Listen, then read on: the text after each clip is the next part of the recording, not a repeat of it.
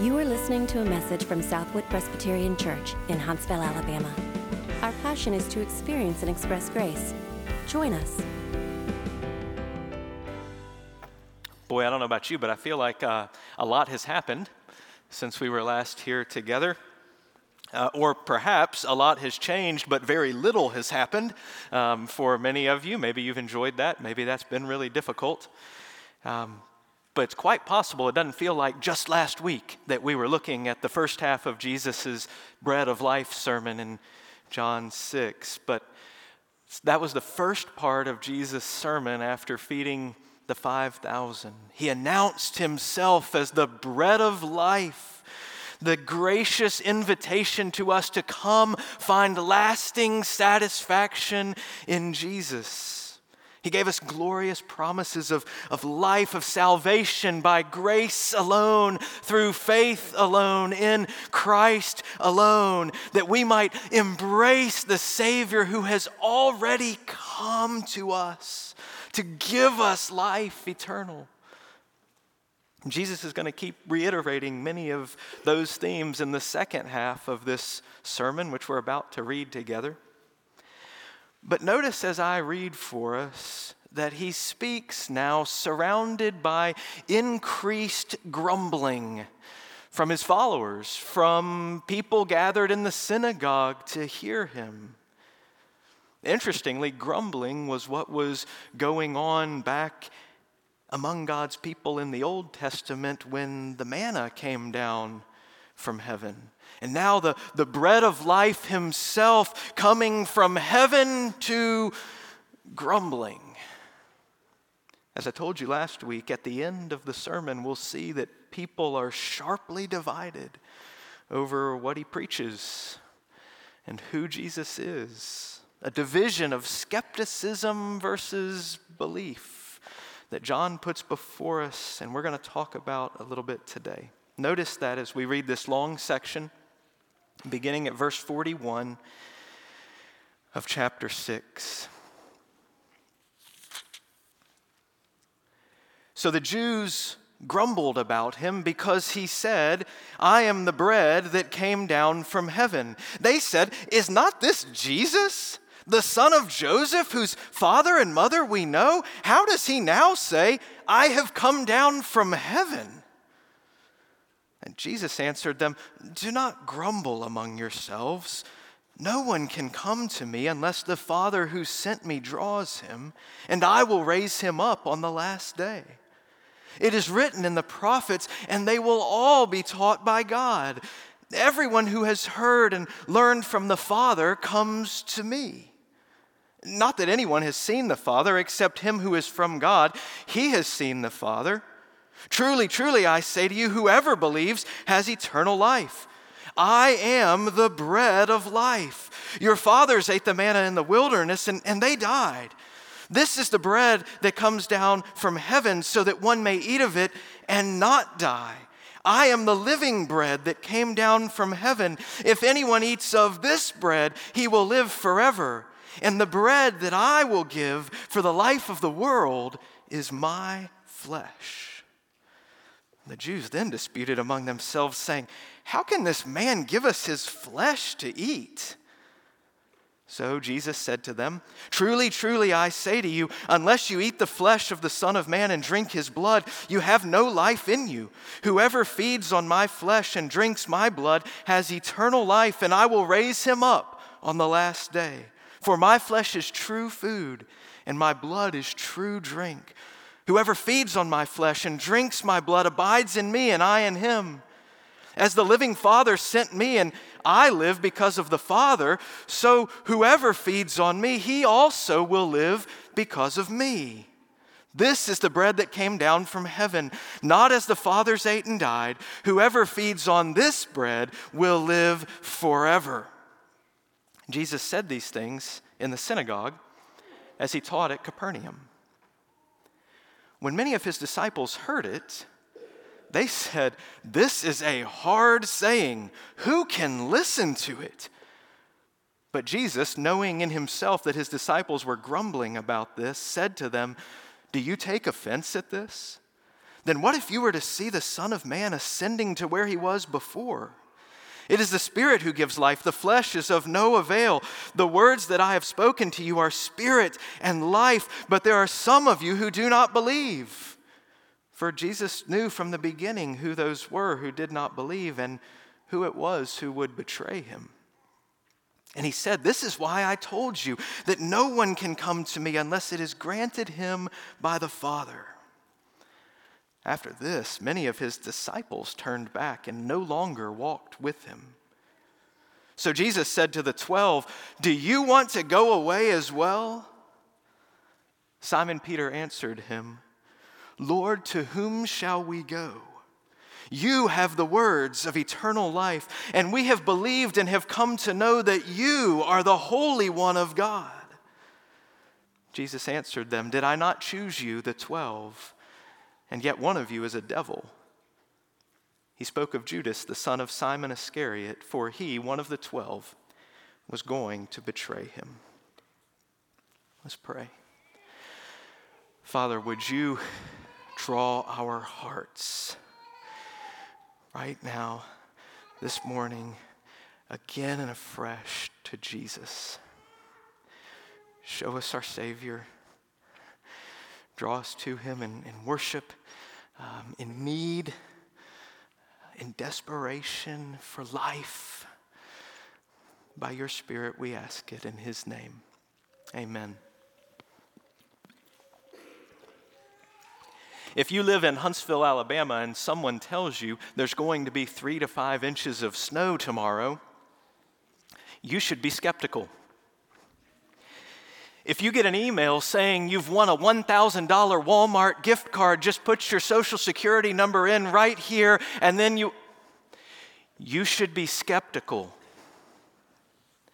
If the politician promises that if you vote for him, your income will go up and your taxes will go down, you should be skeptical. It is increasingly popular and praiseworthy, in fact, in our culture to be skeptical, even cynical. So much so that I read this week that some university professors are now challenging their students to have skepticism about their skepticism. Think on that one for a minute. Skepticism and cynicism is so much the air we breathe these days that I regularly challenge us not to be cynical. Not to be so quick to feel negative or reject the truth. This morning, though, I'd like to begin by telling you that even when it comes to spiritual things, in some ways especially when it comes to spiritual things, you really should at least be skeptical. To be honest, it's warranted. It's appropriate in several ways. So especially if you think of yourself as cynical, here's your chance. Like, this is your day here, okay? If you're a cynic, here are groups of people you should be skeptical about. Church leaders and preachers. I'm thankful for many examples of pastors who seem to have largely lived as faithfully as they preached. But it is often true of preachers that we talk better than we walk. Sometimes scandalously so. Sometimes we're quick to repent.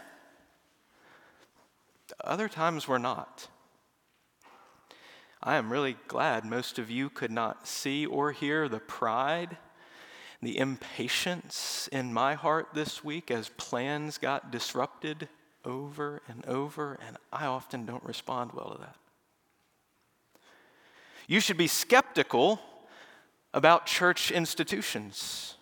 Many of you have experienced churches where the functional mission of that church seems more protective, like a club for them, than altruistic, like a mission for others.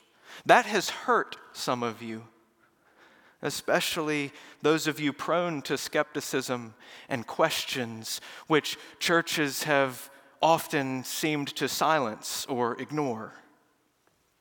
Let's just go ahead and admit you should be skeptical about church people in general. We're a sketchy bunch. You should be skeptical about the motivations you hear or perceive behind why we vote the way we do, why we spend our money the way we do, why we treat people we disagree with the way we do. Sometimes it's not consistent with what we say we believe. While we're at it, you should be skeptical about Bible characters.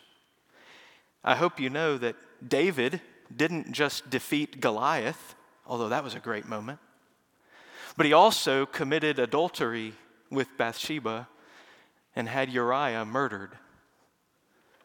Father Abraham lied. The Apostle Peter was really bold with his words, except for all the times he was really fearful and angry and self-protective.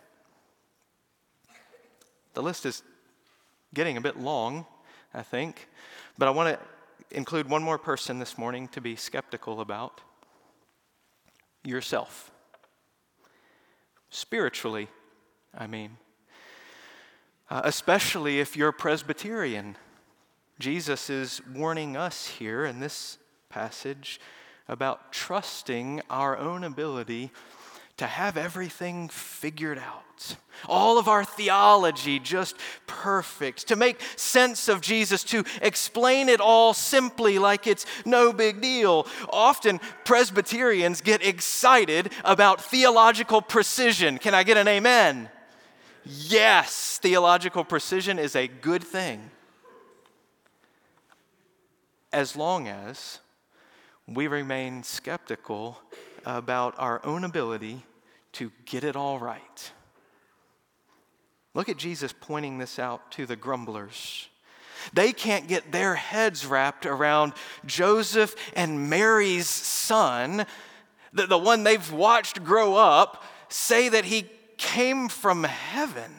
Come on, Jesus, we've been here watching you since you were knee-high to a grasshopper. What are you talking about? Verse 43, do not grumble among yourselves. No one can come to me unless the Father who sent me draws him. It's right here at this most important point about the identity of Jesus that we most need to recognize our limitations. It's not something you just puzzle out in your head and it all makes easy sense. Jesus says that's not how it works. You won't come to me by grumbling it out until you understand the Father has to draw you. Embracing me as the bread of life is a supernatural matter. Now, we sometimes struggle to understand how this works, don't we? But what is clear throughout this passage is that when we come to Jesus, when we believe in him, we are both completely dependent on God for that and completely free in doing so. Look at how the Bible holds together truths that we sometimes think compete with one another. Verse 37, all that the Father gives me will come to me, and whoever comes to me, I will never cast out. Both of those in the same verse. Verse 40, this is the will of my Father, that everyone who looks on the Son and believes in him should have eternal life, and I will raise him up on the last day. And verse 44, no one can come to me unless the Father who sent me draws him, and I will raise him up on the last day. Both of those at the same time. It's a hopeful verse, right? About Jesus raising people up, not about keeping them away. But we are utterly hopeless apart from God's grace coming and giving life to a dead and undeserving heart. God must draw. And then we must come and must believe in Jesus. So if you've come to Jesus, if that's your story, then this should prompt deep humility, right? And at the same time, deep gratitude to God for what he has done. We are completely dependent upon him. So we have to be skeptical about ourselves, trusting our own reasoning that we can figure things out. That assumes already that we are the final authority over God, that we're the ones with the control here. Here's part of what Jesus wants us to hear here in his sermon. Maybe you're skeptical that we got it right about the age of the earth. Some of you are. Maybe you're skeptical that your church or that any church has this tough relationship between divine sovereignty and human responsibility sorted out just right. Maybe you're skeptical about the problem of evil and the best way to solve it. Fine. Even good. That skepticism may be prompted by an appropriate humility and self-awareness that you have. But don't let that skepticism keep you from Jesus. Don't let that skepticism keep you from Jesus. That's why Jesus keeps saying, come to me, believe in me. Why is that so important? Why is it so vital that even if we miss everything else, and even if we get our theology wrong somewhere, that we don't miss Jesus? Well, there are a lot of answers to that question, but Jesus gives us at least 3 in this passage. 3 reasons to have hope. That there is a person worthy of our trust, about whom this person we need never be skeptical or cynical. Uniquely, unlike with all these other religious people I mentioned, myself included, we can always trust him. Why? How? First reason is that Jesus offers himself as the source of the life that we can't achieve ourselves. We're stuck without him. It sounds like what he said last week. Listen to verse 47. Truly, truly, I say to you, whoever believes has eternal life. I am the bread of life. Your fathers ate the manna in the wilderness, and they died. This is the bread that comes down from heaven so that one may eat of it and not die. What is? I am the living bread that came down from heaven. If anyone eats of this bread, he will live forever. What an offer, right? Just for trusting him, just for believing in him, we get life that we can get no other way. That's the point of what Jesus is saying in verses 45 and 46. He quotes from the prophet Isaiah in chapter 54. It's the section of Isaiah. It's connected to part we read last week at the beginning of Isaiah 55, where there's this gracious free offer to come and drink without price. It's all free. God tells his exiled people to be taught by him of really important, glorious things, of his great compassion, of his everlasting love for them, of his eternal covenant of peace as a free gift. I'd encourage you to read it. It's a glorious section. Read all of Isaiah 54 and 55 later. But for now, I want to tell you how God describes the people to whom he offers this amazing free gift. And see if any of these sound like you. Afflicted, storm-tossed, grieved, not comforted, widowed, deserted, ashamed, barren, desolate, thirsty, having no money. To those people, he says, come drink without price, no charge. It's on me. And Jesus here in this passage clarifies that God's true people, all the ones that God teaches about this free gift, ultimately come to Jesus. Everyone God teaches comes to me, Jesus says. Listen. They may baptize with different amounts of water. They may vote differently from you.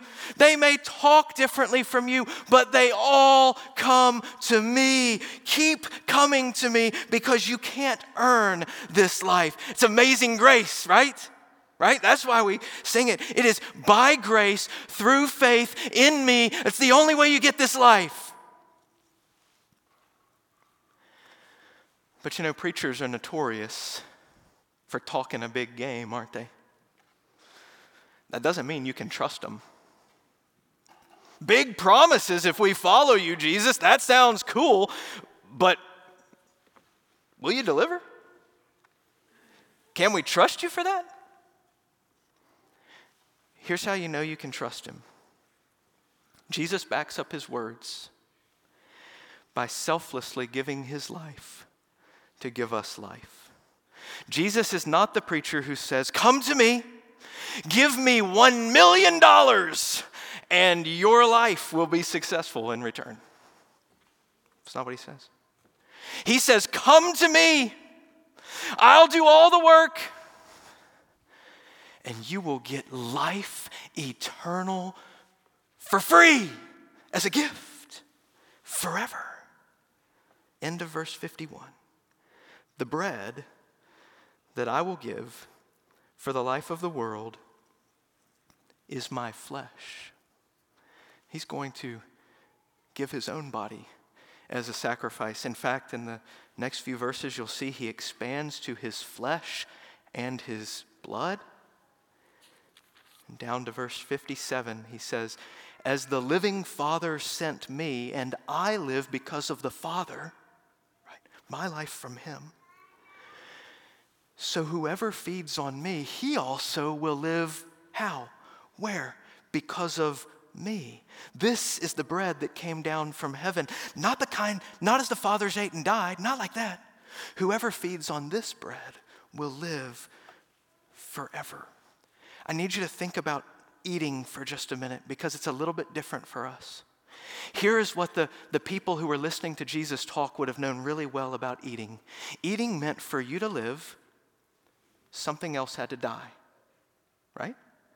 When they chewed on bread or vegetables, they first had harvested the wheat or the crops. They had cut it off, right, from its life source so that it would die.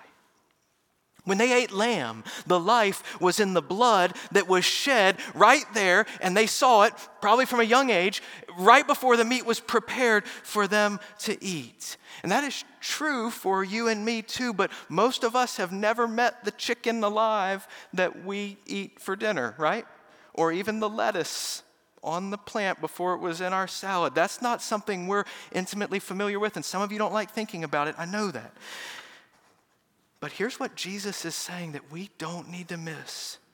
This talk of eating his flesh and drinking his blood, it's making people a little uncomfortable. Don't miss this. What Jesus is saying is that either he dies or we do, right? Someone has to die for us to live. Jesus is saying the bread he gives for the life of the world is his flesh. That is, I will give my life to give you life because that's how it works. That's how you find life when you eat. I don't think Jesus is talking primarily about the Lord's Supper here. He hasn't instituted it yet at this point. He's talking about our believing in his death in our place. But of course, that is beautifully pictured for us in the Lord's Supper, when he does give that to his church to remember and to rest in his body and his blood shed for us. What a joy to celebrate that and remember what he has done. Jesus' death on the cross, one of the most widely attested events in all of ancient history. Christians, Jews, the Romans, alike. His death on the cross shows us that we can trust him. Jesus is worthy of our trust because he's not amassing things for himself. It's not what he's like. No, he is living and dying selflessly so that we get the gift of true life in relationship with him. In spite of that offer, though, many of those listening found Jesus' words to be hard. This is more of the Bible's honesty that I so appreciate. It rings so true, doesn't it? Did you not think anything in there that I read just a few minutes ago was hard? It did. It struck them off balance. And after Jesus responds to their grumbling again, and he reiterates their dependence on divine grace, no one can come to me unless it is granted him by the Father. After this, many of his disciples turned back and no longer walked with him. That group that had followed him, not the 12, but the rest of them, many of them left. So that maybe he was down to 12. We don't know for sure, but it sounds like it. What was hard for them, do you think? Well, we know that the divine nature of Jesus coming down from heaven was hard for them. We see that here. They were, we saw earlier, quite okay with Jesus being one of them who loved them and had lots of great benefits, free meals. They were cool with that. But when he becomes someone altogether different, who stands beyond and over us, they're getting uncomfortable. Perhaps it's the grace alone part. That's what's right before this, right before they leave. Our complete dependence on God that Jesus keeps hammering here. It grates against our pride and our independence. We love our independence, don't we? And this is uncomfortable for that. Perhaps it's just that many aren't looking for something that is so different, so starkly different. It's a hard saying because they're realizing that they have to be all in with this Jesus. He's talking about eating his flesh and drinking his blood. There's a full life, wholehearted participation in him that Jesus is talking about. And if we're really going to draw life from him, I don't know, man, life's not all that terrible. I mean, I just wanted a miracle or two here and there, a little bit of extra freedom from Rome, and that's enough. Maybe you feel that with Jesus today yourself. I just wanted some friends and a church to claim when I'm asked about it at work so I can feel like a legit Christian in Alabama. I just wanted a place for my kids to be safe and polite, and honestly, there was a free nursery. Life's not all that terrible. I don't need this disruption, this all-in sort of thing, like life is only found here. Jesus would say to you, don't walk away from me and miss true, abundant, everlasting life. Not life that is always easy. No, that's not what he's offering.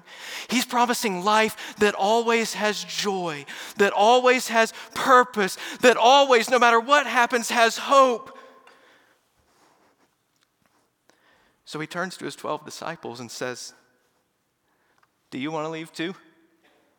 Go with everybody else. Peter gives the alternative answer to leaving to rejecting Jesus, to remaining only cynical about everything and everyone. Lord, to whom shall we go? You have the words of eternal life, and we have believed and have come to know that you are the Holy One of God. You see, Peter didn't say, do we want to leave? Of course not. This is easy and simple for us. We understand it all. Is that what Peter said? That's not what I read. Let me translate if I could. It's as though Peter's more saying, this is hard. I'm not sure I understand, Jesus. But only you could make the hard parts worth it. Only you, Jesus, can help me make sense of what I don't understand. I can't imagine life without you, Jesus. Where else would I find it? One of the realities that makes Christianity unique among systems of belief and even unbelief is that all of Christianity hangs on the reality of Jesus, one person. Jesus invites us into life in relationship with him, not merely a list of things to do or what to believe. Without him, it's all a waste. Islam is fine without Muhammad. It stands. Hinduism doesn't look to a person, but more a combination of principles of life or existence. The Buddha ended his life by saying, work hard to gain your own salvation. You can do that without him. In fact, you have to, because he's gone. But Jesus says life, salvation is found in him. To whom shall we go? Ourselves? Your religion? It's just me, my own understanding, my own efforts, my own experiences. I don't trust me, y'all. I don't want to be stuck there. All of those other religions leave us with guidance to do on our own. Jesus invites us to come to him, the only pure, trustworthy, selfless one, to believe that we will live because he lives. To bring our hurts, our questions, even our skepticism to him and say, Jesus, to whom shall we go? You know our limitations. You understood that I wouldn't understand it all. And you gave your life to give me life right there in my hurt, in my doubt, in my skepticism. You came to me. Do you remember the division of labor that Jesus lays out for our eternal relationship of life with him? It is unlike what anyone else will offer you. Jesus says, here's the deal in our relationship. I'll give up all the glories of heaven. I'll be born and live a perfect life. I will die an agonizing death. I will rise from the dead. You believe in me. That night that he was with his disciples, he said that this way. He took bread and he broke it and he gave it to his disciples. As I, ministering in his name, give this bread to you. He said, take, eat, this is my body given for you. Do this in remembrance of me. And in the same way, after supper, he took the cup and said, this cup is the new covenant in my blood, shed for many for the forgiveness of sins. Drink from it, all of you, for as often as you eat this bread and drink this cup, you proclaim the Lord's death until he comes. Jesus said, I am the bread of life. If anyone eats of this bread, he will live forever. This is a table for skeptics who come to Jesus. We all have questions. We all have struggles with our own understanding, with our own performance. We doubt that we are enough. But if you bring your skepticism to Jesus and you trust him for life, if you find him to be your only hope, then come and eat. You will live forever when you eat this bread, when you trust this Savior. You don't have to believe Presbyterian things to come to this table. You have to believe in Jesus. And that is, if I might say, very Presbyterian. Come to Jesus and come and eat with us this morning.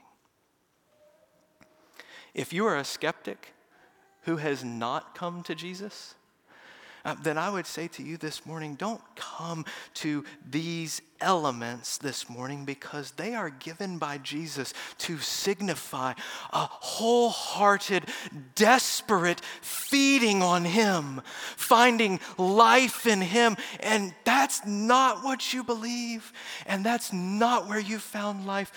Don't come here. But if you're searching for life, if you're honest enough to say, I'm not sure I've found that thing that fulfills me, that you're in a great place, because we're seeking for that too, and we don't have it. It's not us. It's Jesus. And he invites you to come to him. He gives you, in fact, not a plan to earn life like that, but a person to give it to you as a gift. You come and receive it from him. As part of our prayer before we come to this table, I want us to sing a song that is a prayer. It's called Help My Unbelief. All of us who come to Jesus join the man who said, I believe, Lord, help my unbelief. Jesus is the right place to go with our skepticism, with our unbelief. Let's ask for his help even now as we come to eat with him at the table he has set for us. You can stay in your seats, but join Ron and Lindsay as we sing. For more information, visit us online at southwood.org.